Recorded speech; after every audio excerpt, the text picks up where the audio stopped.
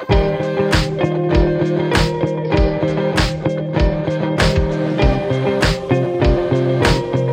is going through airport security. The TSA agent asks if he has any luggage. Photon says, "No, I'm traveling light." I'm traveling light. Oh, that's cute. That's very cute. And just see him passing through security. I bet you he has glasses. I imagine him as a fine young man. Oh, he's definitely a photon. Yeah, that photon's a photon. Glasses. A photon. Are we assuming the photon's gender? Maybe some sunglasses. You mean like I'm going on vacation sunglasses? The ones? Oh yeah, like the kind that like here? You tighten with the little clasp on the back that wraps all the way around. So in case you're getting into too much heavy activity, they definitely don't fall off your head. Yeah, well, you need My the dad fun used strap. to rock The fun those strap makes it so that all you the could, time. have all the fun. Your dad still kind of rocks those. I feel like I've seen Oh my god, strapped sunglasses around his neck before. Oh yeah, if he's out working in one of the fields, if he's out in the fields, in a Hawaiian t-shirt. Every time I see the man, he's in a Hawaiian it's the t-shirt. sunglasses that go all the way around and it's shaded on the sides almost to the middle of your head. You don't let any sun get in there.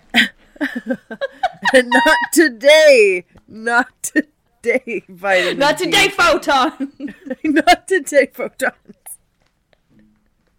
Oh, are you wearing the same glasses as me?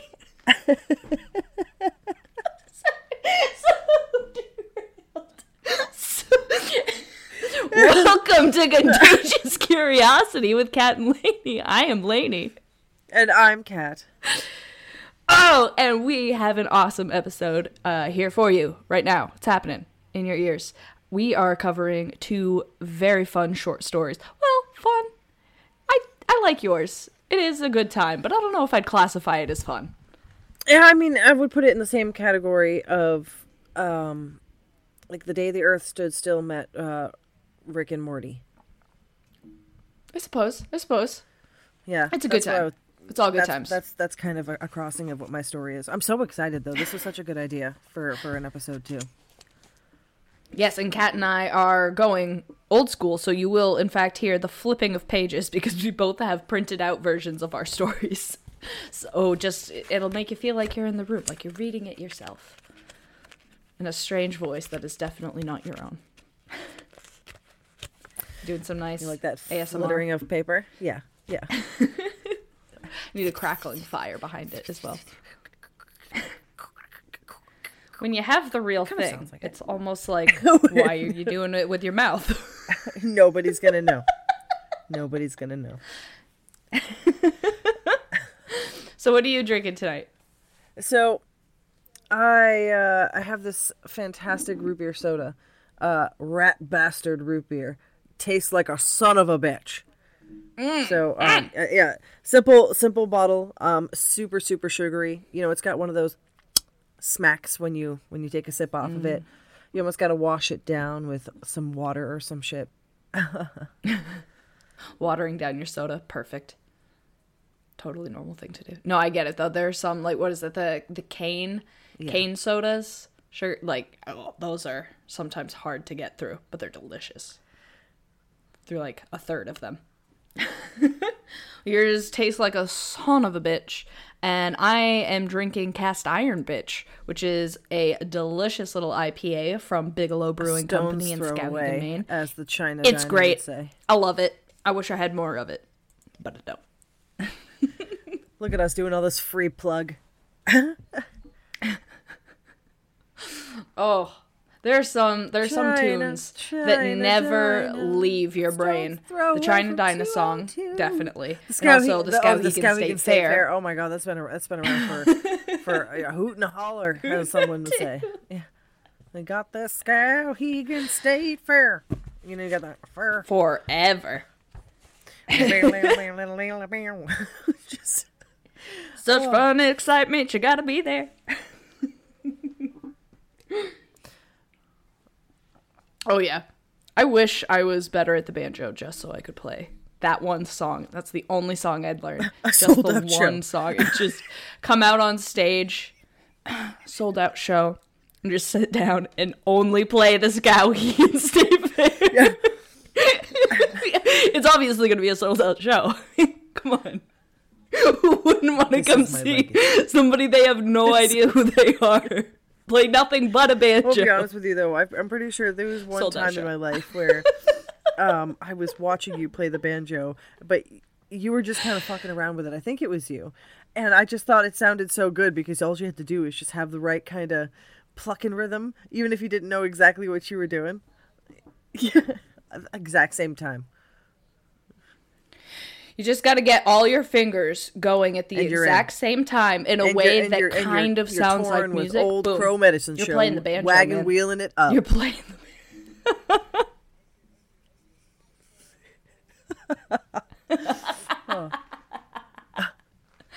I should be so lucky. Yeah, you're going to go first? So this little tale is called The Chasers by David A. Cook. Looking out over the mall's concourse, I watched as surging mobs crowded into tunnel trams. People scurrying like rats among the compact rows of apartments and shops stuffed into each level of the city. 20 levels above, sunlight streamed in through the above grounds. The dust kicked up by the thousands of people crowded together underground, pushing and shoving their way through life, obscured the sunlight. 40 levels below, at the bottom of the city, people live in perpetual twilight. It's at these lower levels that crime and poverty thrived, and where I make a living trying to keep it in check. I often wonder if they're aware of the world above them, a world where your stature is determined by the level on which you live and work. I fail to see the beauty in this underground hell.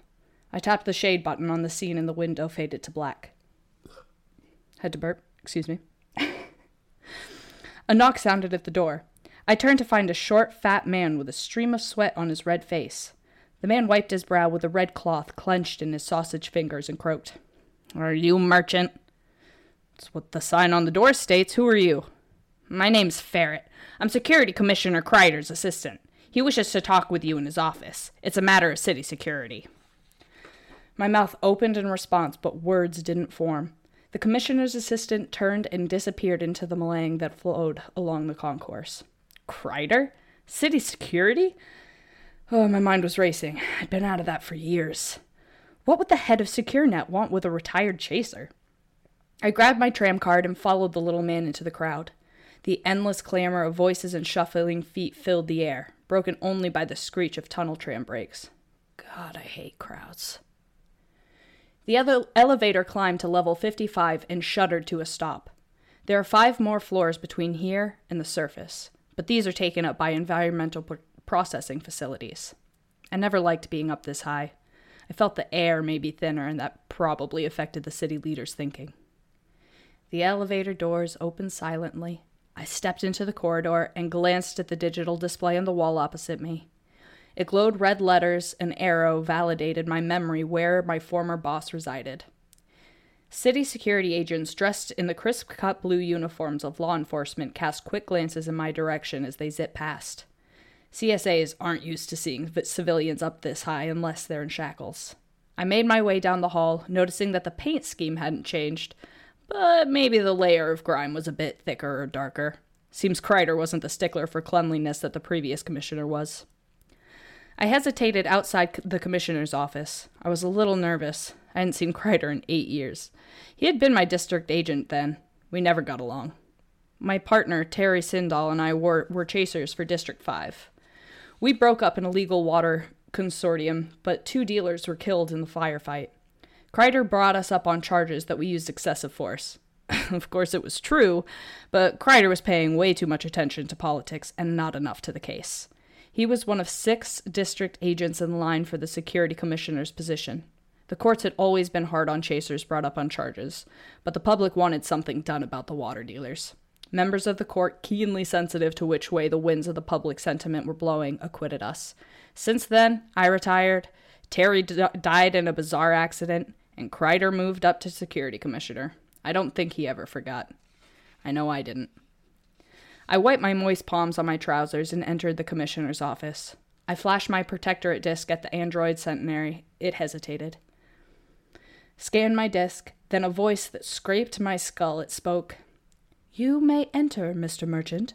Commissioner Kreider is expecting you. I walked through the security portal and pushed through a swinging steel door to Kreider's office.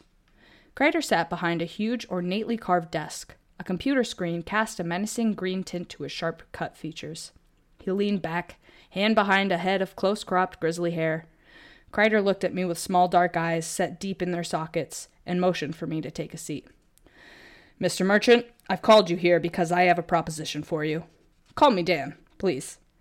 As you know, Merchant, SecureNet is responsible for protecting the citizen, but something has happened that could disrupt that service. I happen to think you can solve our problem. Do you wish to contract the Protectorate? No, but I am reactivating the Chasers. The Chasers. We were disbanded 7 years ago when the city had signed a contract with SecureNet for city law enforcement.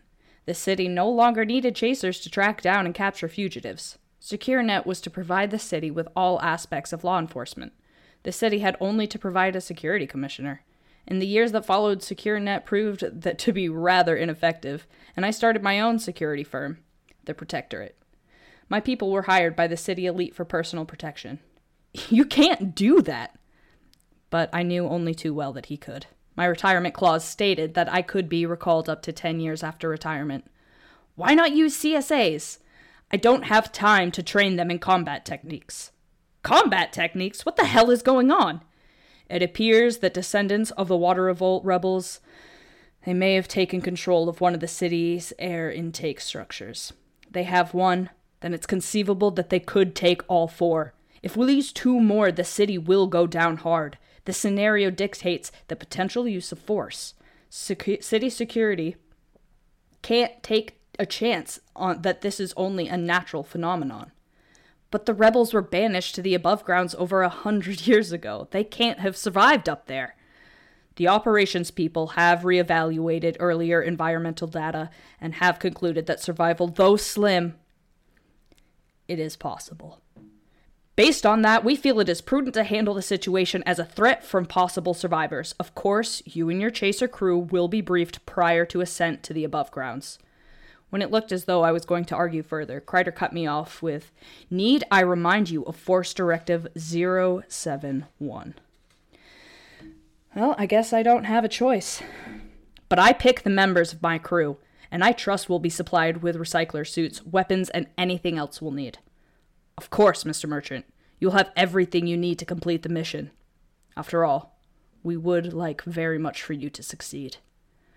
Where do we go up? The airlock." Rust and oil stains drooled down the white face of the towering airlock door. A massive brass locking ring around the circumference of the door still gleamed through the verdigris that accumulated on it. In the early days, when construction of the city was near completion, there were 2 airlocks in operation.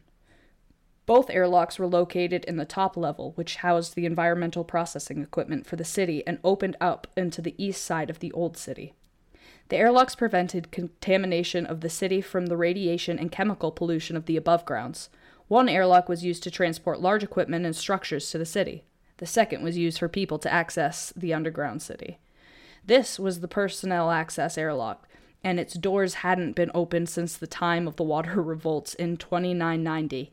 It'd be a wonder if the door operated after 120 years of standing idle.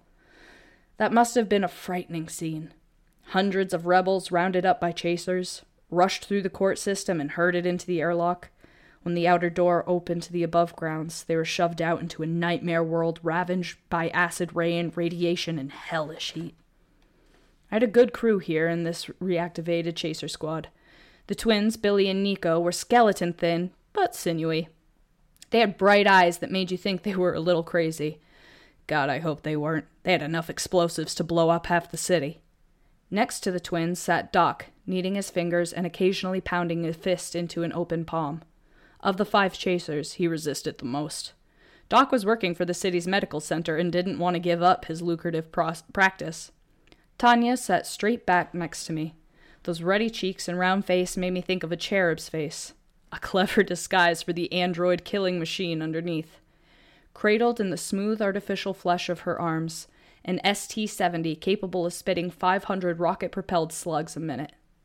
This will be a new experience for us. At the briefing, we were told that descendants of rebels and criminals who were banished to the above grounds during the water revolts may be living in the old city ruins. I doubted anyone could survive up there in acid rain and with temperatures that could reach 60 Celsius. The ultraviolet radiation that bathed the planet's surface after the ozone layer was depleted would surely roast anyone left standing. If there were people living up there, they probably wouldn't be too friendly. Bringing Tanya along was the most reassuring thing we did. The sudden rush of air through the chamber's inlet valve on the side of the airlock brought me out of my daydream. Everyone stood back as the locking ring groaned and creaked. A light above the door flashed red, and we stepped aside as the airlock door inched its way open. The air that filtered through my helmet tasted of stale and dryness scratched my lungs. The smell, it was strange. I thought of the rebels, and suddenly a chill ran through me. I stepped up into the airlock chamber, and the rest of my team filled in. Everyone was dead silent and wore a look of excited expectancy. I knew from experience that it was a mask hiding the nervousness that knotted in our stomachs. After everyone climbed in, Nico activated the closure mechanism. The giant door began to pinch off the light from the sodium lamps in the processing facility. After equalization, we would see unfiltered sunlight for the first time in our lives. A green light above the inner door flared to life, and equalization with the outside world began. "You think we'll find anyone up there?" Billy asked, no one in particular. "Nobody can survive unprotected in the above grounds," I said. "Even with the best available equipment, we can only stay up there for 3 days." "Then why do we need Tanya?" asked Nico. Tanya shot him a cold stare. "No offense, Tanya." "It's always best to prepare for the unexpected," I said. A light above the outer airlock door flashed red, signaling that the door was ready to open. "All right now, people, this is it." My voice reverberated off the curved wall of the airlock. "When the outer door opens, the old sports stadium will be 200 meters straight ahead. Tanya and Billy are to set up there. Verify your UV shields are up and activated infrared. Operations reported that a sandstorm was dying out, but straight optics may still be obscured. And I don't want anyone to fire a weapon unless you're fired on first." A bright crescent of light began to form around the airlock door. Sand was starting to blow in through the newly formed gap. As soon as the door opened about a meter, Tanya and Billy shot out of the door and were lost in the glare. I could barely make out the ruins of the city through the mist and sand. Broken and disintegrated, it stood as a somber testament to mankind's stupidity. I held up my hand and waited for Billy to radio all clear. "Chief, Billy here. Everything is clear. Nothing on infrared." "We're on our way, Billy." We sprang into action. Sand was whipping around and everything looked out of focus. I could feel the sun's fury trying to get through my recycler suit. Though it would sustain me for 3 days without replenishment, I still felt a slight discomfort knowing that without it I would dehydrate in a matter of hours. "Chief, take cover! I've got 6 heaters bearing 290, closing fast! Take cover over there!" I yelled, pointing to a large object to my left. Everyone obeyed. I crashed into the sand and rolled into a rusted and decaying mass transit vehicle. I crouched down next to the door and checked for a ready light on my sonic rifle. Nico and Doc came running up and fell into the sand next to me. "Billy, what direction are they?" I was interrupted by the unmistakable and steady bark of Tanya's ST-70. "Billy, what the hell is going on?" Tanya's monotone voice came over my helmet speaker. "Billy has been hit. Situation critical." Her weapons fire never wavered as she spoke.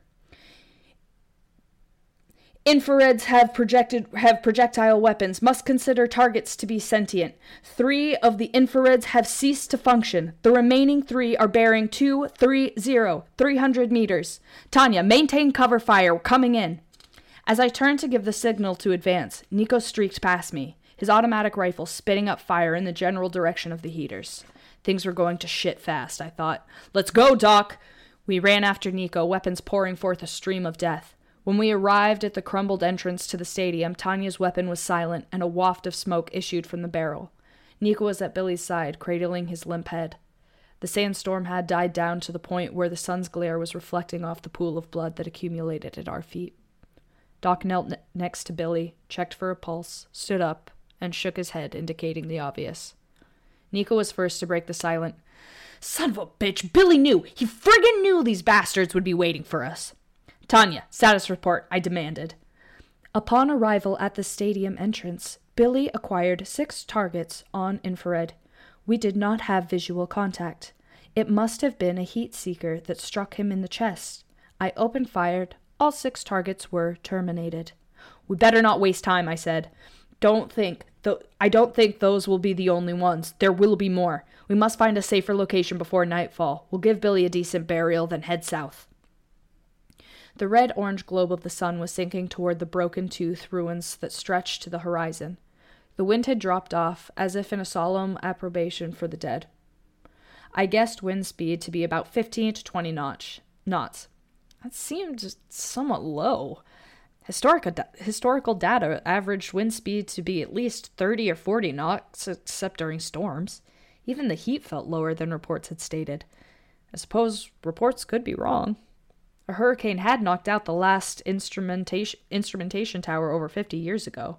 No one had any desire to brave the elements or restore the tower. There seemed to be nothing at stake. People were content with the life in the city. Scientists agreed that it would take thousands of years for the Earth to fix itself, so why bother? Nico set the last broken slab of concrete on Billy's makeshift grave and placed Billy's helmet on the automatic rifle impaled in the ground at the head of the grave. "Grab your shit, we're moving out," I said.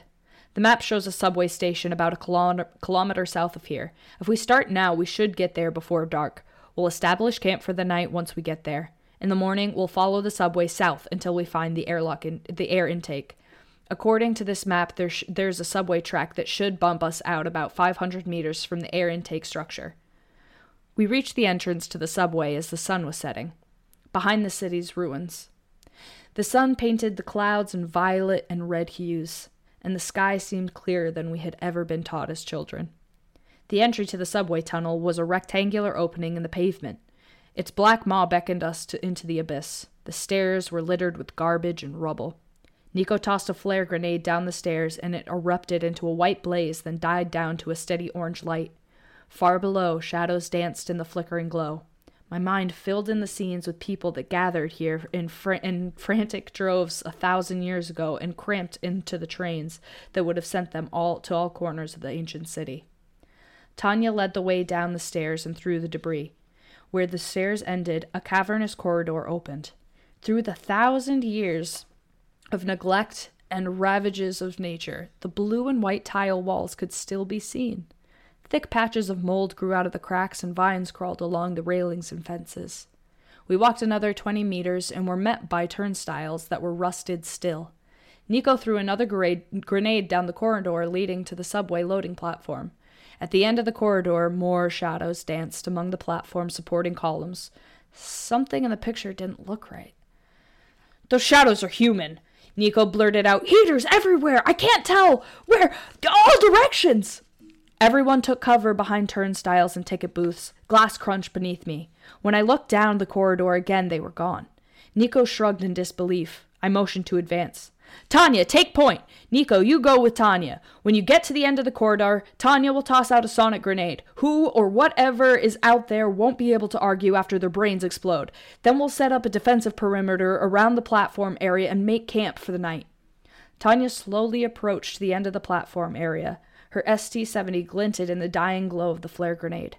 She reached into her tunic, brought out a sonic grenade, and threw it towards the platform area. Seconds later, there was a bright flash and a muffled blast. Nico jumped up and took off running toward the glow of the grenade on the platform. Nico was an eerie shadow in the orange halo that formed on the tunnel wall from his weapon fire. "Nico, get your ass back here!" I screamed, but he was drowned out by his rifle. He's a good fighter, but sometimes he reacts too damn fast. When he reached the platform area, his rifle went silent. Nico surveyed the area in the dying light of the grenade. He turned, his hand went up to signal all clear, and then his chest blew out in a red spray. As he fell forward, his hand waved us back. Tanya pointed out into the dark and then started crawling toward the platform area. She stopped 5 meters short of the end of the tunnel. A signal shot ran out, and then Tanya motioned us to advance. There must have been a sniper up in the guiders who survived the sonic blast. I saw a faint flash just before Nico took it in the back, Tanya said without emotion. "He was shot in the upper back with a large caliber weapon. I think it was a shotgun," Doc explained. "I examined some of the dead," he went on. They seem to be in pretty good shape. The skin on their hands and face is darker than other areas. This would probably indicate that they spend considerable amount of time in the sun, yet they don't wear any protective equipment. And although they were wearing tinted lenses, eyewear, and a few were wearing hats, but I found no evidence of radiation damage, skin lesions, tumors, burns, anything. I think that was the first time he spoke since we arrived in the above grounds. We better start setting up defensive positions to get us through the night. Tanya finished securing the area, and I completed setting up the defensive equipment. I walked to the edge of the platform area, careful not to trip the sensor wires that lined the area. I scanned the walls that reached 10 meters and then arced over to another platform area. Infrared detectors dotted the walls and columns of the subway station. 2 sets of subway tracks covered with 1,000 years of debris from the decay of subway separated the 2 platforms. Tanya had placed small anti-personnel devices where the tracks disappeared into the black subway tunnels. The morning greeted us with an explosion from the east subway tunnel. Tanya, sitting in the dark corner of the platform, sprung to her feet with weapon aimed toward the tunnel. Doc and I scrambled for our rifles. "What the—" Doc interrupted himself when the smoke started to drift out of the tunnel. "We better head into the west tunnel. Whoever set off that mine will not be happy," Tanya said. "I packed everything up during the night. We don't have time to take down all the defensive equipment. Let's get down on the tracks and head west. The IR sensor in your helmets will pick up the heat signature from the mines I laid." As we made our way through the debris on the tracks, we could hear the echoed voices behind us. There was another explosion, followed by screams, and then the voices started up again. They were getting louder.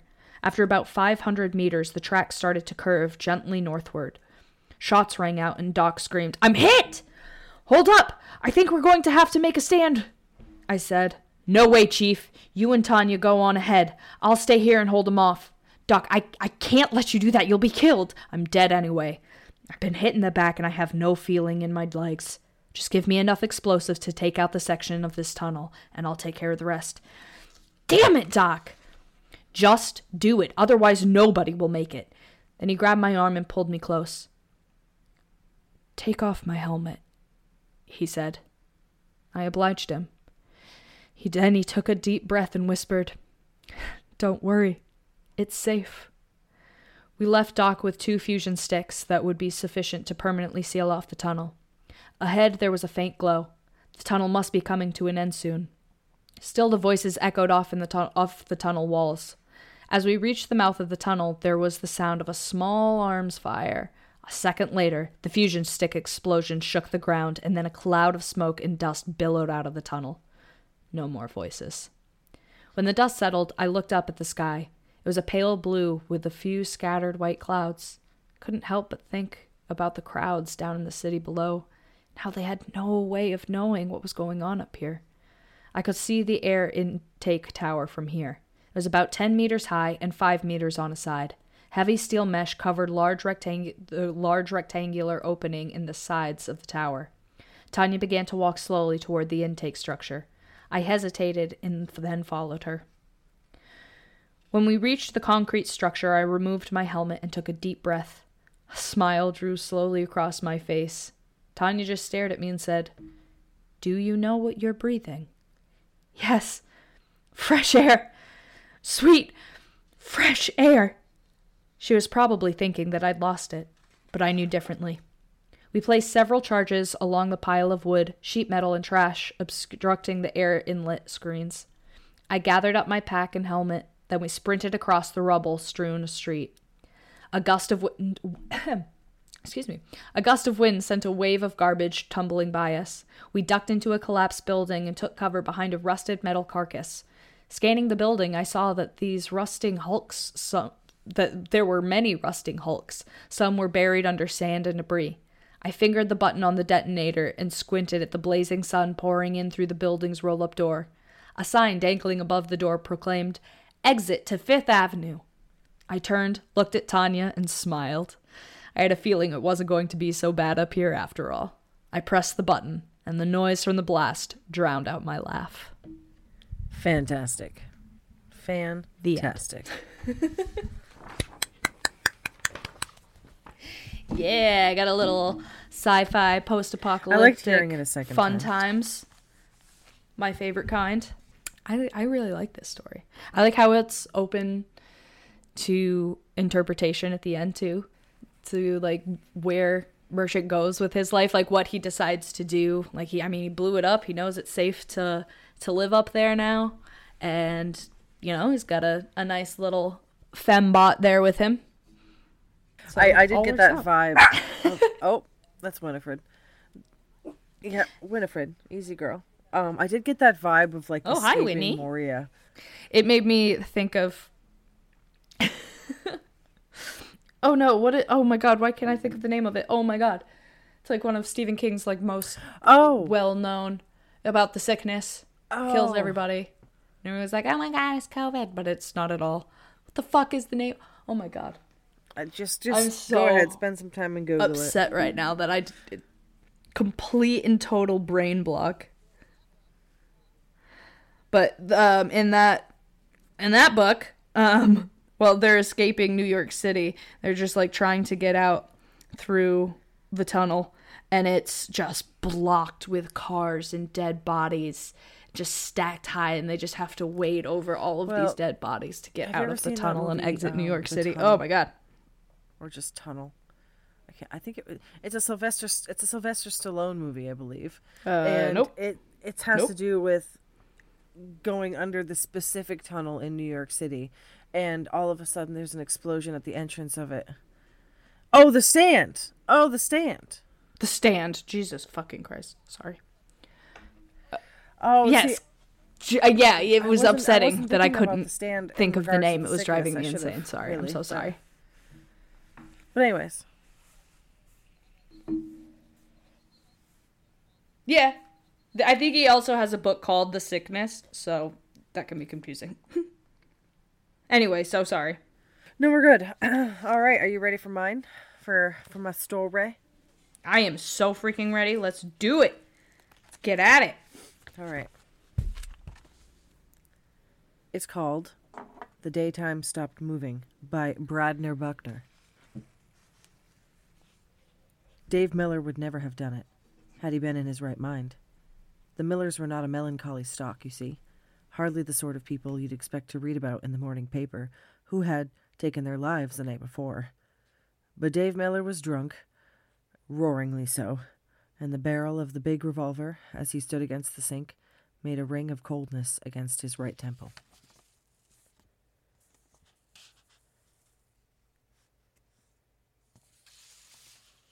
Dawn was beginning to stain the frosty kitchen windows. In the faint light, the letter lay a gray square against the drainboard tiles. With the melodramatic gesture of a very drunk, Miller had scrawled across the envelope, "This is why I did it." He had found Helen's letter in the envelope when he staggered into their bedroom 15 minutes ago, at 4:45. As had frequently happened during the past year, he had come home from the store a little late, about 12 hours late, in fact. And this time Helen had done what she said she had long threatened to do. She had left him. The letter was brief, containing a world of heartbreak and broken hopes. "I don't mind having to scrimp, Dave. No woman minds that if she feels she's really helping her husband over a rough spot. When business went bad a year ago, I told you I was ready to help in any way that I could. But you haven't let me.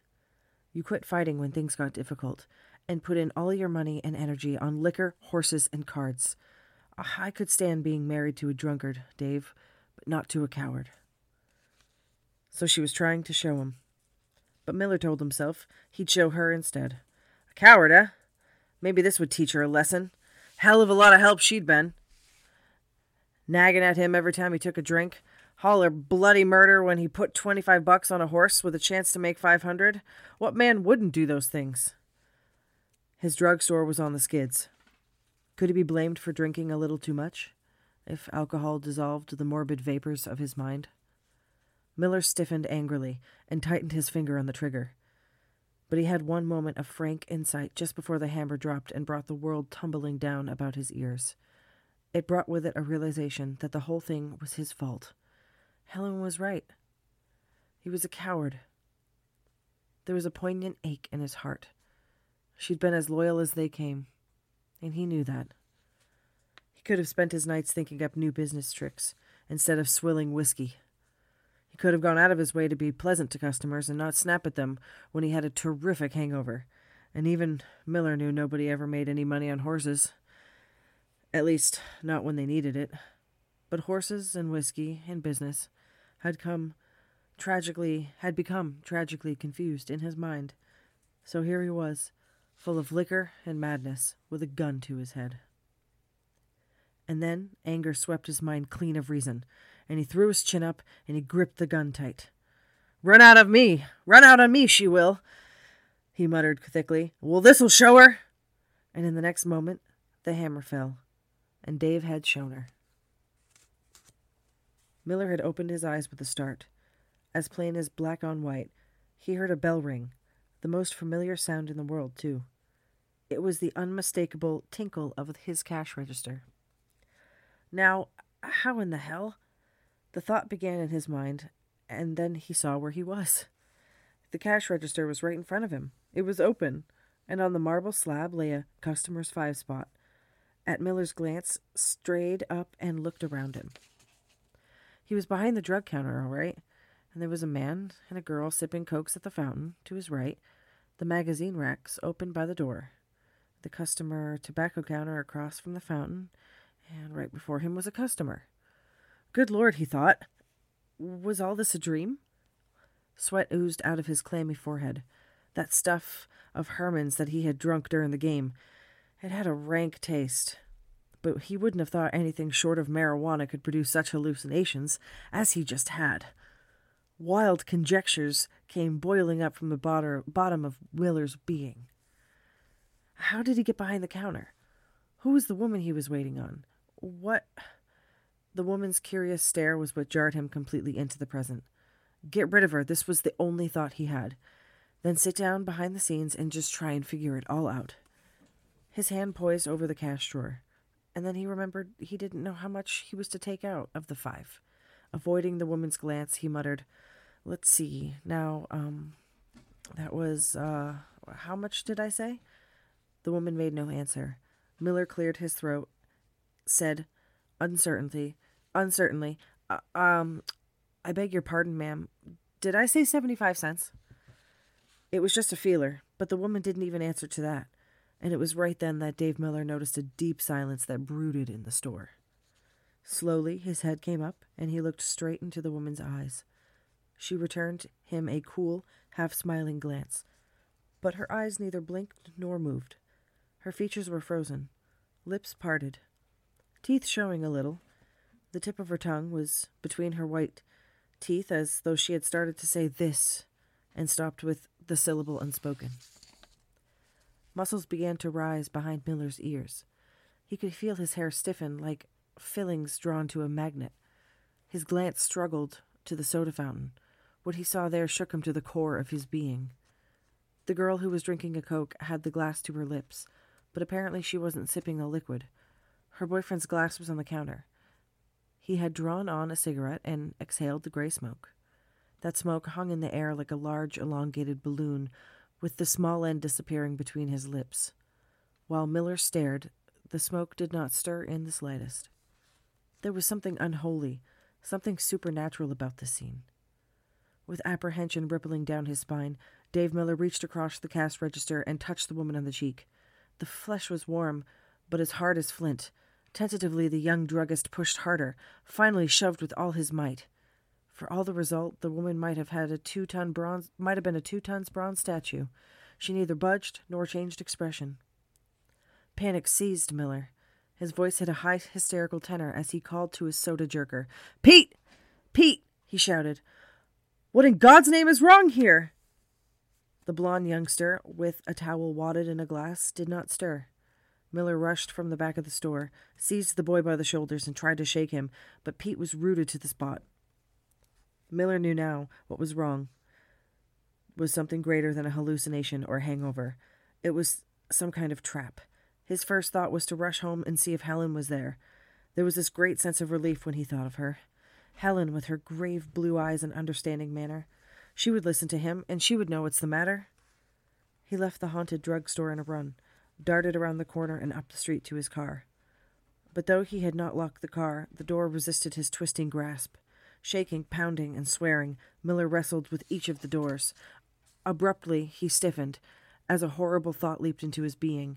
His gaze left the car and wandered up the street, past the intersection, past the one beyond that, on, up the thoroughfare until the gray haze of the city dimmed everything, and as far as Dave Miller could see, there was no trace of motion.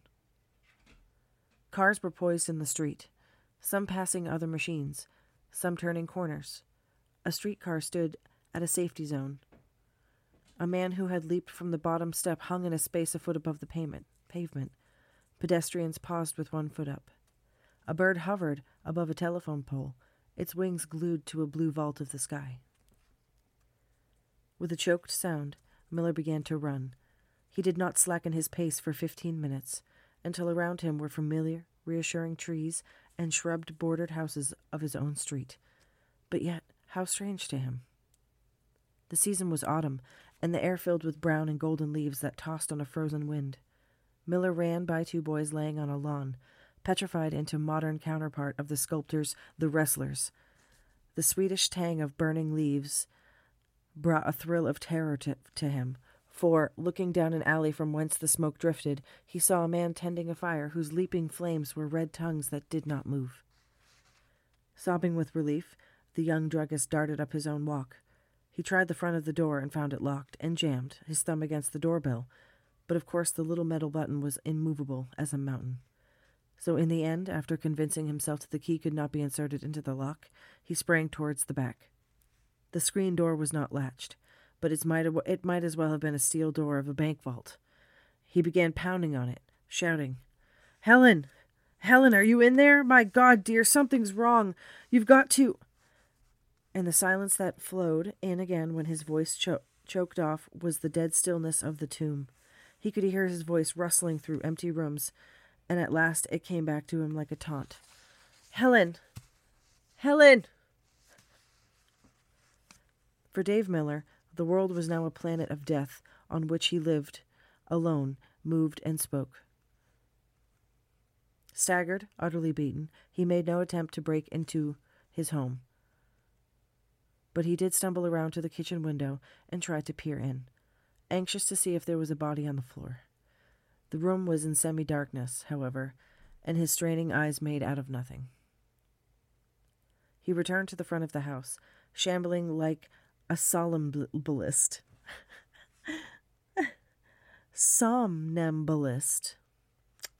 Seated on the porch steps, head in hands, he slipped into a hell of regrets.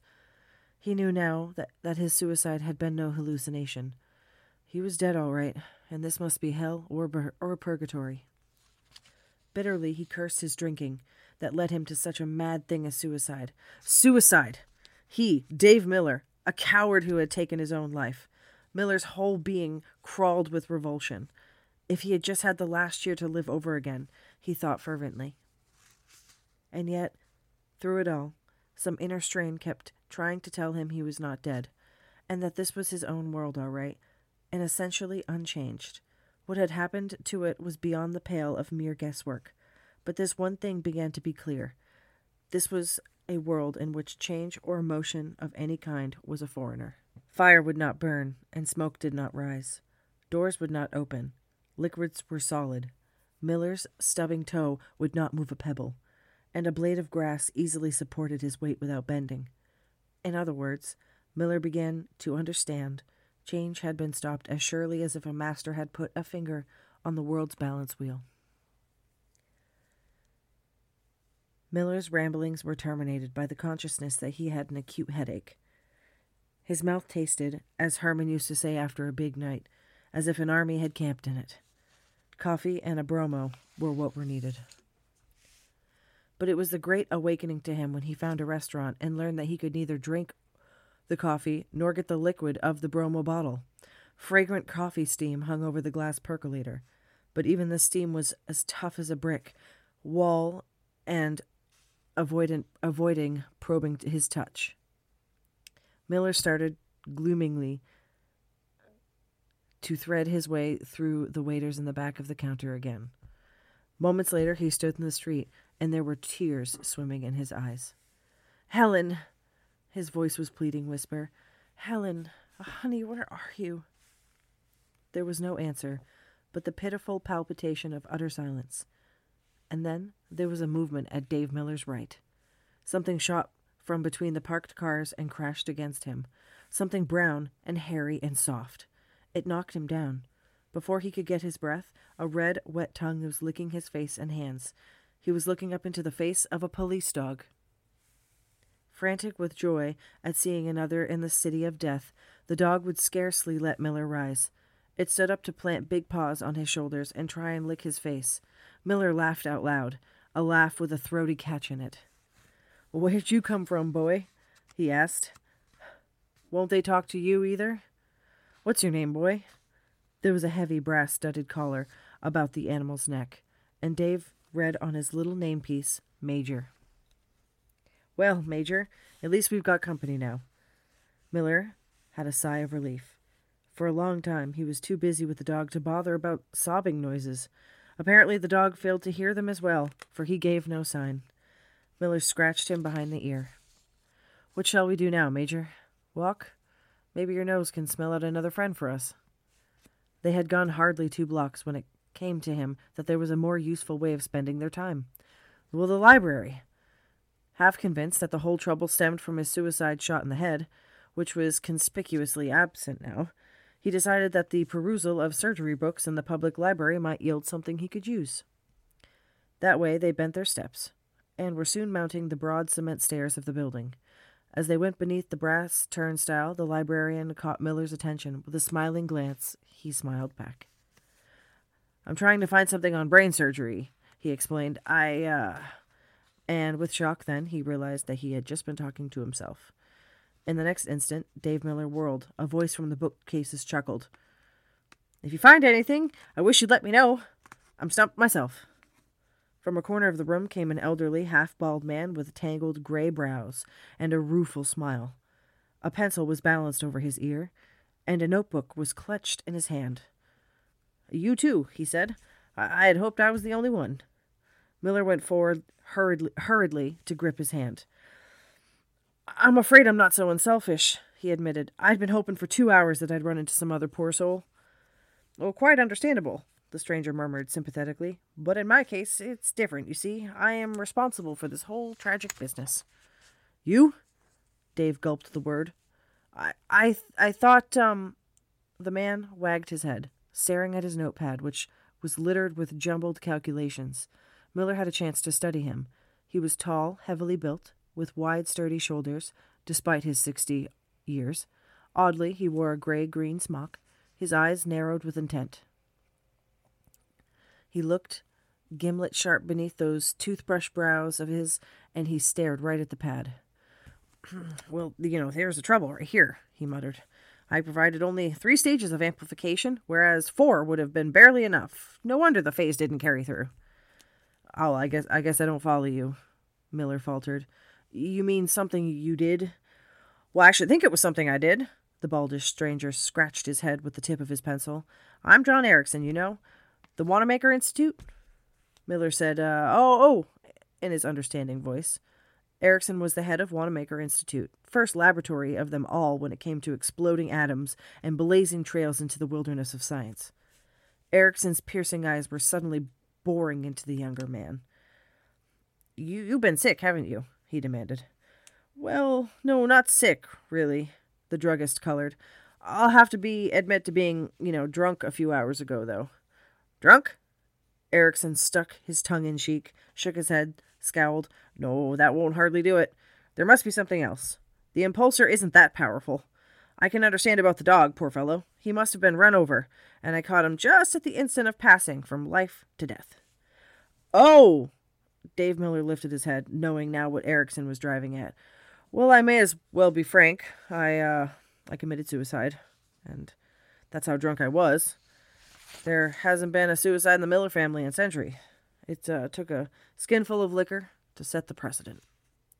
Erickson nodded wisely. "Perhaps we'll find the precedent hasn't really been set. But no matter." He lifted his hand. and stopped Miller's eager, wandering exclamation. "The point is, young man, we three are in a tough spot, and it's up to us to get out of it. And not only we, but heaven knows how many other the world over." "Would you, could you explain to my lay mind what happened?" Miller suggested. "Well, of course, forgive me. You see, Mr. Miller. Dave Miller. Dave it is. I had a feeling we're going to be pretty well acquainted before this is over. You see, Dave, I'm a nut on so-called time theories. I've seen time compared to everything from an entity to a long pink worm. But I disagree with them all, because they postulate the idea that time is constantly being manufactured. Such reasoning is fantastic. Time exists, not as an ever-growing chain of links, because such a chain would have to have a tail end. If it has a front end, who can imagine the period when time did not exist? So I think of it as a circular train track, unending. We who live and die merely travel on it. The future exists simultaneously with the past for one instant when they meet." Miller's brain was humming. The young druggist scratched his head. "You've got me licked," he admitted. "I'm a stranger here myself." "Well, naturally, you can't be expected to understand things that I've been all my life puzzling about. Simplest way I can explain it is that we're now on a train following this immense circular railway. When the train reaches the point where it started, it's about to plunge into the past. But this is impossible, because the one point where it started is simply the caboose of the train, and that point is always ahead and behind. The time train. Now, my idea was that with proper stimulus, a man could be thrust across the diameter of the circular railway to a point in his past. Because of the nature of time, he could neither go ahead of the train to meet the future, nor could he stand and let the caboose catch up with him. But he could detour across the circle and land further back on the train. And that, my dear Dave, is what you and I and Major have done. Almost." "Almost?" Miller said hoarsely. Erickson pursed his lips. "We are somewhere partway across the space between present and past. We are living in an instant that can move neither forward nor back. You and I, Dave, and Major, and Lord knows how many others in the world over, have been thrust in my time impulsor into a timeless beach of eternity. We have been caught in time's backwash. Castaways, you might say." An objection clamored for attention in Miller's mind. "But if this is so, where are the rest of them? Where is my wife?" "Well, they're right here," Erickson explained. "No doubt you could see your wife if you could find her, but we see them as statues, because for us time no longer exists. But there was something I did not count on. I did not know that it would be possible to live in one small instant of time, as we are doing, and I did not know that only those who are hovering between life and death can deviate from the normal processes of time." "You mean we're dead?" Miller's voice was a bitter monotone. "Obviously not. We're talking and moving, aren't we? But we are on the fence. When I gave my impulsor the jolt of high power, it went wrong, and I think something must have happened to me. At the same instant, you had shot yourself. Perhaps, Dave, you are dying.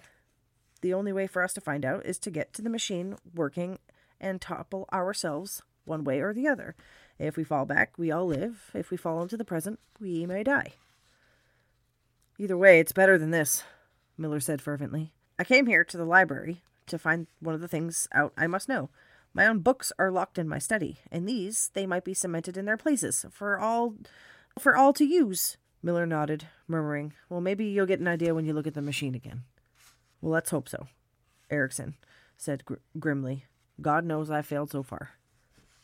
It was a solid hour's walk out to West Wilshire, where the laboratory was. The immense bronze and glass doors of Wanamaker Institute were closed, and so barred the two men. But Erickson led the way down the side. "We can get in the service door. Then we can climb through the transoms and ventilators, and we can get into my lab." Major frisked alongside them. He was enjoying the action and, well, the companionship. It was less of an adventure to Miller, who knew death might be ahead for the three of them. Two workmen were moving a heavy cabinet inside the service door. To get in, they climbed up the back of the rear workman, across the cabinet, and scaled down the front of the leading man. They went up the stairs to the 15th floor. Here they crawled through a transom into the wing marked "Experimental, enter only by appointment." Major was helped through it. Then they were crawling along the dark metal tunnel of air conditioning ventilators. It was small and took some wriggling. In the next room, they were confronted by a stern receptionist, on whose desk was a little brass sign reading, "Have you an appointment?" Miller had his share of experience with receptionists' ways. In his days as a pharmaceutical salesman, he took the greatest pleasure in now lighting his cigarette from a match struck on the girl's nose, and he blew the smoke in her face, and hastened to crawl through the final transom. John Erickson's laboratory was well lighted by a glass brick wall and a huge skylight. The sun's rays glinted on a time impulsor. The scientist explained the impulsor in concise terms. When he finished, Dave knew just as little as before, and the outfit still resembled 3 transformers in a line, of the type seen on power poles, connected to a great bronze globe hanging from the ceiling. "There's this monster that put us in this plight," Erickson grunted. "Too strong to be legal, too weak to do the job right. Take a good look." With his hands jammed in his pockets, he frowned at the complex machinery. Miller stared a few moments and transferred his interest to other things in the room. He was immediately struck by the resemblance of a transformer in the far corner, the ones linked up with the impulsor. "What's that?" he asked quickly. "Looks like the same ones you have over here." "But didn't you say it was all you needed was another stage of power?" "Well, that's right." "Well, maybe I'm crazy." Miller stared from impulsor to transformer and then back again. "Why don't you use it then?" "Using what for the connection?" Erickson's eyes gently mocked him. "Well, wire, of course." The scientist jerked a thumb at a small bale of heavy copper wire. "Well, bring it over here and we'll try it." Miller was halfway to it when he brought up short, and with a sheepish grin spread over his features. "I get it. The bale of wire might as well be the Empire State Building as far as we're concerned. Forgive my stupidity." Erickson became suddenly serious. "I'd like to be optimistic, Dave," he muttered. "But in all fairness to you, I must tell you I see no way out of this. The machine is, of course, still working, and with that extra stage of power, the uncertainty would be over. But where, in this world of immovable things, will we find a piece of wire 25 feet long?" There was a warm, moist sensation against Miller's hand, and when he looked down, Major stared up at him commiseratingly. Miller scratched him behind the ear, and the dog's eyes closed, reassured and happy.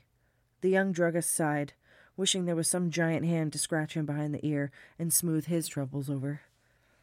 "If we don't get out," he says, soberly, "we'll starve, I suppose." "No, I don't think it'll be that quick. I haven't felt any hunger. Well, I don't expect to. After all, our bodies are still living in one instant of time, and a man can't work up a healthy appetite in 1 second. Of course, this elastic second business precludes the possibility of disease. Our bodies must go unchanged. The only hope I see is when we are on the verge of madness, suicide. That means jumping off a bridge, I suppose. Poison, guns, knives, all the usual wherewithal are denied to us." Black despair closed down on Dave Miller. He thrust it back, forcing a crooked grin. "Well, let's make a bargain," he offered. "When we finish fooling around with this apparatus, we'll split up. We'll only be at each other's throat if we stick together. I'll be blaming you for my plight, and I don't want to. This is my fault as much as it is yours. How about it?"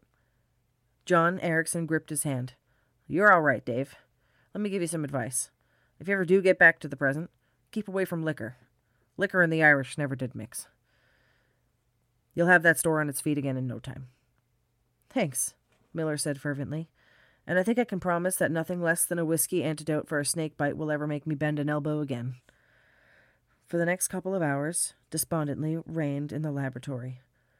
But it was soon to be deposed again by hope. Despite all of Erickson's scientific training, it was Dave Miller himself who grasped the down-to-earth idea that started them hoping again. He was walking about the lab, jingling his keys in his pocket, when suddenly he stopped short. He jerked the ring off the keys to his hand. "Erickson!" he gasped. "We've been blind! Look at this!" The scientist looked, but he remained puzzled. "Well?" he asked skeptically. "There's our wire!" Dave Miller exclaimed. "You've got keys? I've got keys. We've got coins, knives, wristwatches. Why can't we lay them all end to end?" Erickson's features looked as if he had been electrically shocked. "Well, you've hit it!" he cried. "I think we've got enough."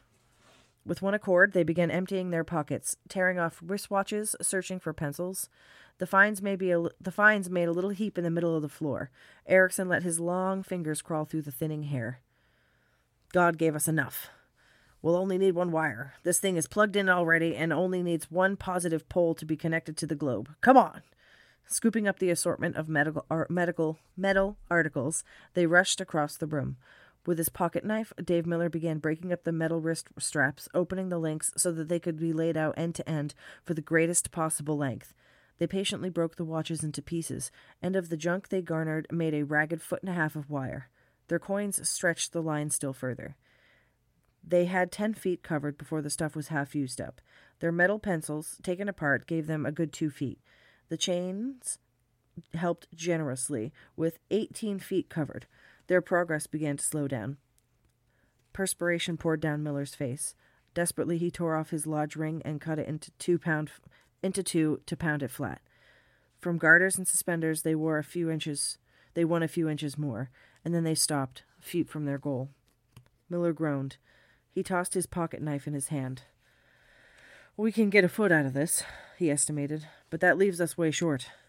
Abruptly, Erickson snapped his fingers. Shoes, he gasped. They're full of nails. We'll get to work with that knife, Dave. We'll cut out every one of them. In 10 minutes, the shoes were reduced to ragged piles of tattered leather. Erickson's deft fingers painstakingly placed the nails one by one in a line. The distance left to cover was less than 6 inches. He laid up the last few nails. Then both men were sinking back on their heels as they saw the gap of 3 inches to cover. Beaten, Erickson ground out. Beaten by 3 inches. 3 inches from the present, and yet it might as well be 1,000,000 miles. Miller's body felt as though it were in a vice. His muscles ached with strain. So taut were his nerves that he had leaped as though stung when Major nuzzled his cool nose into his hand again. Automatically he began to stroke the dog's neck. Well, that's licked us, he muttered. There isn't another piece of immovable metal in the world. Major kept whimpering and pushing against him. Annoyed, the druggist shoved him away. Go away, he muttered. I don't feel like... And then suddenly his eyes widened. As the touch encountered warm metal, he whirled. Here it is, he yelled. The last link, the nameplate on Major's collar. In a flash, he had torn the little rectangular brass plate from the dog collar. Erickson took it from his grasp. Sweat stood shiny on his skin. He held the bit of metal over the gap between the wire and pole. This is it, he smiled brightly. We're on our way, Dave. Where, I don't know. To death or back to life, but we are going. The metal clinked into place. Live writhing power leaped from the wire, snarling across partial breaks. The transformers began to hum. The humming grew louder, singing softly. The bronze globe over their heads glowed green. Dave Miller felt a curious lightness. There was a snap in his brain, and Erickson, Major, and the laboratory faded from his senses. Then came an interval when the only sound left was sobbing, and he had been hearing it as if in a dream. That and blackness that enfolded him like soft velvet. Then Miller was opening his eyes to see familiar walls of his own kitchen around him. Someone cried out, Dave! Oh, Dave, dear! It was Helen's voice, and it was Helen who cradled his head in her lap and bent her face close to his. Oh, thank God you're still alive! Helen? Miller murmured. What are you doing here? I couldn't go through with it. I couldn't leave you. I came back, and I heard the shot, and I ran in. The doctor should be here. I called him 5 minutes ago. 5 minutes? How long has it been since I've shot myself? Oh, just 6 or 7 minutes. I called the doctor right away. Miller took a deep breath, and then it must have been a dream. All that to happen in 5 minutes, it just wasn't impossible. How could I have botched the job? He muttered. I wasn't even drunk enough to miss myself completely. Helen looked at the huge revolver lying in the sink. Oh, that .45 of Grandfather's. It hasn't loaded up since the Civil War. I guess the powder got damp or something. It just sort of sputtered instead of exploding properly. Dave, promise me something. You won't ever do anything like this again. Just promise. I don't want to nag you. Dave Miller closed his eyes. There won't be any need to nag, Helen. Some people take a lot of teaching, but I've had my lesson. I've got ideas about the store, which I'd been too lazy to try out. You know, I feel more like fighting right now than I have for years. We'll lick 'em, won't we, honey? Helen buried her face in the hollow of his shoulder and cried softly. Her words were too muffled to be intelligible, but Dave Miller understood what she meant. He had thought the whole thing was a dream. John Erickson, the time impulsor, and Major. But that night, he read an item in the Evening Courier that was to keep him thinking for many days. Police investigate death of scientist here in laboratory. John M. Erickson, director of the Wanamaker Institute, died at his work last night. Erickson was a beloved and valuable figure in the world of science, famous for his recently publicized time-lapse theory. Two strange circumstances surrounded his death.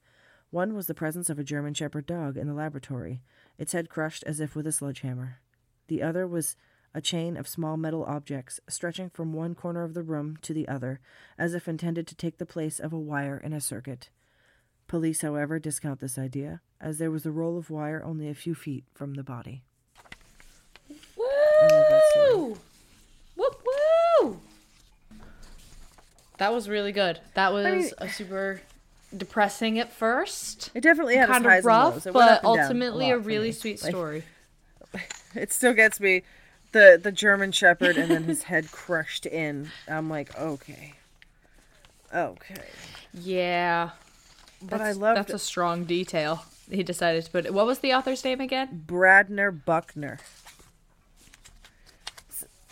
So I found good. this story. So good. That's an author's name right there. One hell of an authorin name.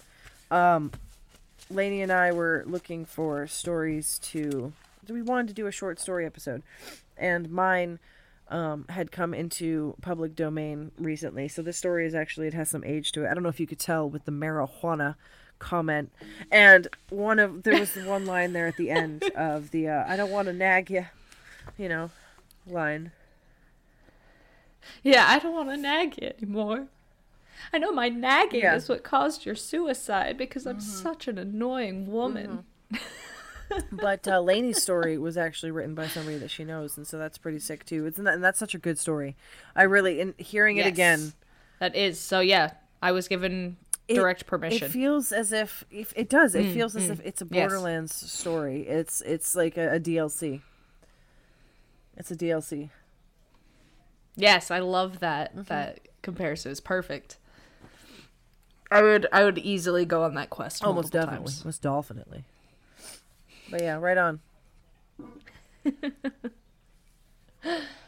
Nice. This is great. I'm really, really happy that we did this. We should do this again in the future.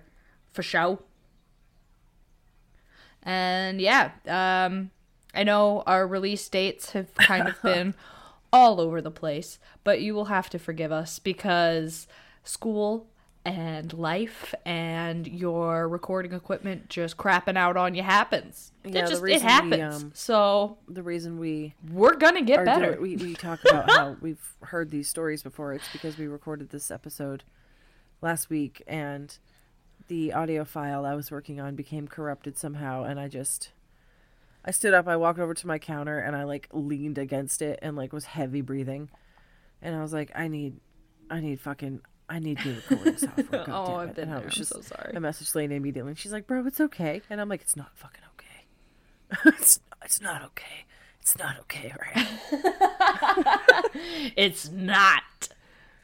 Yeah, it can be really frustrating when this stuff happens, but that's kind of our whole deal is we're doing this for fun and for smiles and giggles and having a good time. We are trying to be better so that you guys can have some, sense of stability, but we're also still in our infancy. I'm not responsible for the trauma that you experienced from my abandonment. We're doing our best, Right. We don't accept that here. We don't accept that insurance here. Cash. I should have billed my last two therapists. They should have fucking paid me for the service that they gave. Oh God, it was awful. Dude, my last therapist would just text me 15 minutes after, because it was, virtual, 15 minutes after our appointment was supposed to start, and be like, oh, hi, by the way, I feel like I remember am not gonna that. be able to make it.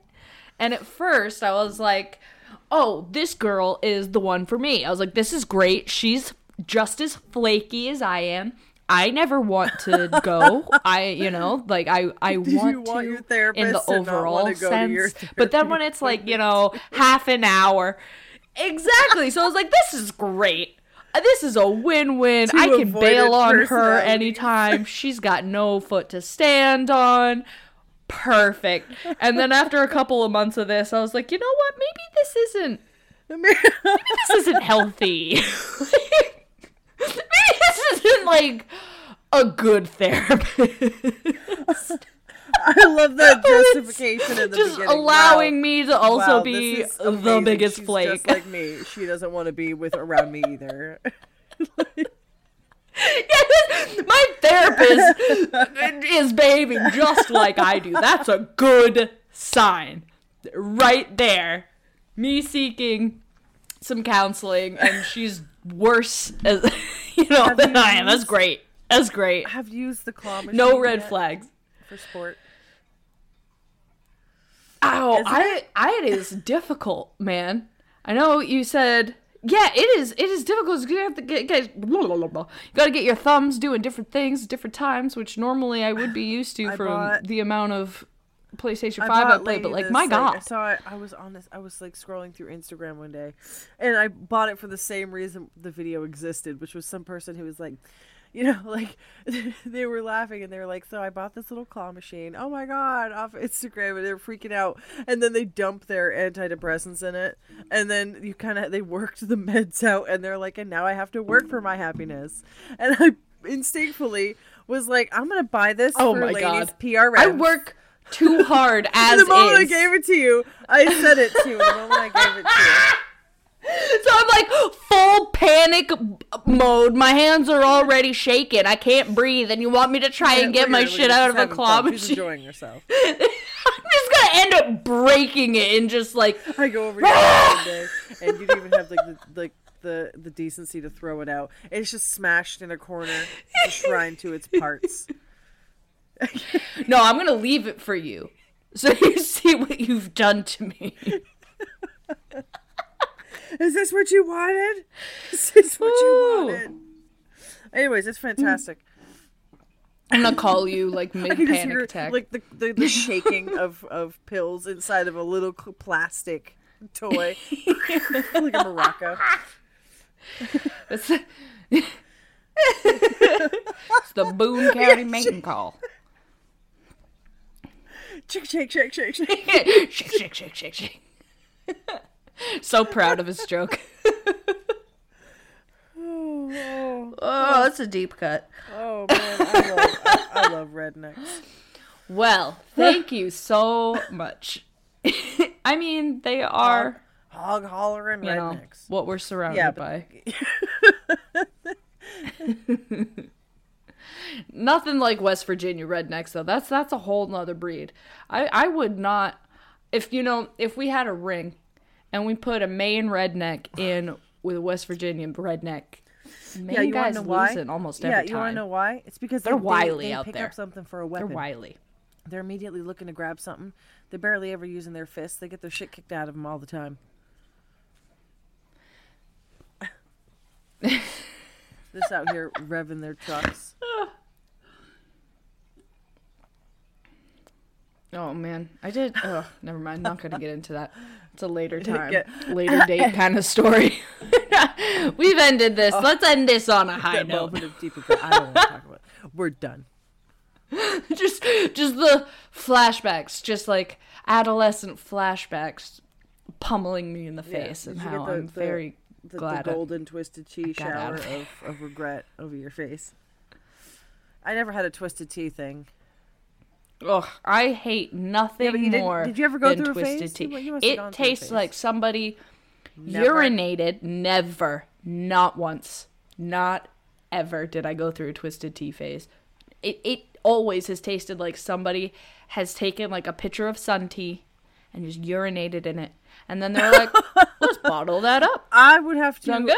I would have to say yeah, that they let's put do it, little and then lemon wedge sold it little lemon wedge as alcohol. there,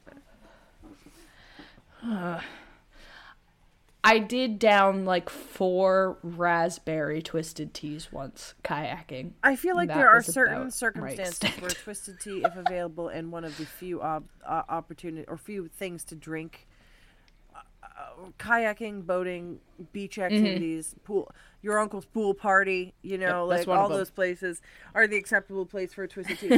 Where's not an acceptable place for twisted tea?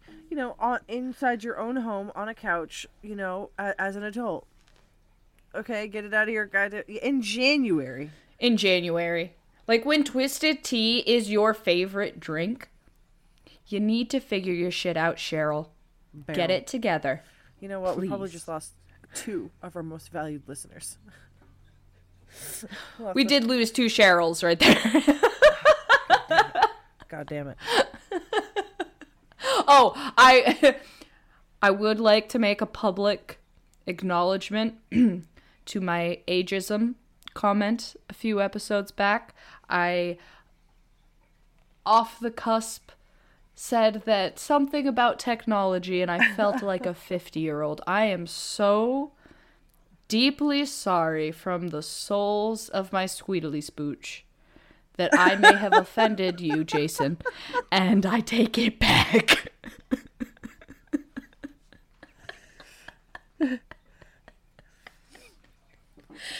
It's done. We never have to speak of it again.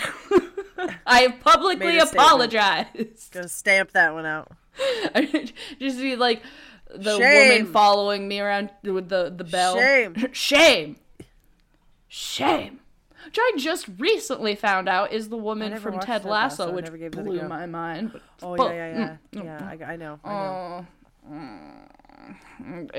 It cradles me in its breast and just lets me suckle there for nourishment and keeps me warm and loved. That's what watching Ted Lasso makes me feel like. Like, I'm just in the safest bosom and just all of my needs are met. It's a great feeling. Like from the outside, it's cradling in the top part of a turkey's neck, where that little flappy piece of skin is just like wow. That is the least appealing thing that I think I've ever heard. Almost making you try to. I don't want any of that. The turkey neck skin flap. I am disappointed in our friendship. I regret everything up to this point that I had to hear that comparison. I challenge that. I fucked up way beyond, way before this. Throwing out the flag. Challenge.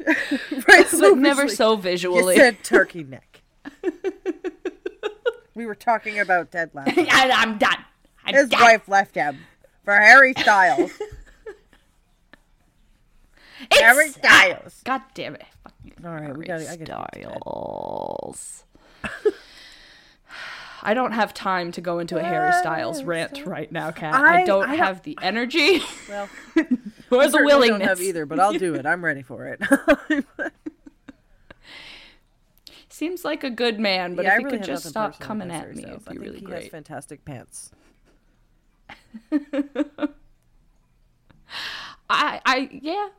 I mean, he does sometimes look like a Dr. Seuss tree. Oh yeah, or just all of them. That's what's happening. Neither here nor there. Pulling out all the books. Red fish, blue fish, white fish. I go for him. I say go for you. You fish. Yeah. No, I know. That was great. That was wow. That was good to do children's readings. All right, we're gonna end this now. Anyway. Wow. So you can find us on Twitter, Instagram, everywhere but Facebook. If you look up, yes, everywhere but Facebook. We got a TikTok thing happening. It's there. It exists. I wouldn't know, but Kat says it does, so I believe her. As a community college bulletin board. It's getting some passerbys. Woo! Yeah, doing great. We got that one nerdy kid that just loves it and Twitter. I'm good. I'm good with that. Standing on the wall with all the other people at the 8th grade dance. We're just waiting for somebody to make a move. Not a completely developed Also Twitter. good. Also a good group of people. Reddit's That was poppin'. my group of I do people. love me some Reddit, and Instagram's just always a fun place to be. So, yeah. Yeah, I'd say that's where we're most active. Check out all of the amazing artwork and things that Kat has been doing on our Instagram. So many She's been cool things that I freaking have killing planned it. coming out. First of all, while I this have is been what I love. slacking off at school. That's what I love. Well, I know, I'm just so impressed by you. I know, so it's great. Thankfully, you fit into this if it role makes any perfectly, difference, and I don't have to really feel as appreciate bad. and Just I think slightly it's bad, but wonderful not what as you're bad. doing, because you're working incredibly hard, and you're doing fantastic work. So, yeah, your schooling things Oh, and thank passing you. all those things. Thank you. I don't know if you've mentioned that in this. I would normally brush you off, but this is the first time in my life that Yeah, I've got a you're not solid brushing that 4.0 and passed the praxis, Yeah. so I'm like... I don't know if Woo. you mentioned it in our previous Normally, episode yeah, I would be like, that went nah! to the trash. But did you want to let people know how things were going in school? Okay, all right. I mean, I feel like I just did by saying I got a 4.0 and passed the Would you like praxis. to take any more time? Would you like to take I'm doing good. I think I've said all I needed to. Thank you. Thank you very much. Although I am taking a class this upcoming semester that is just titled Violence. So I'm hoping I'll get a lot of really good information for the show. I have so much juice today, guys. So much juice. I'm going to be going into that class hot. Being ready. All right, guys. Well, thank you so much for listening. We love you so much. It's been a great time. And yeah, we'll All right, catch thanks, you the guys. next time around. Cheers! That pig was my companion. I played with him. I taught him tricks. We used to play hide and go seek. I can still see his little face now peeping around the corner of the house to see whether I was coming after him. After a while, he got too heavy for me to carry him around, and then he followed me everywhere. To the barn, the plowed grounds, the woods. Actual quote from U.S. President Abraham Lincoln.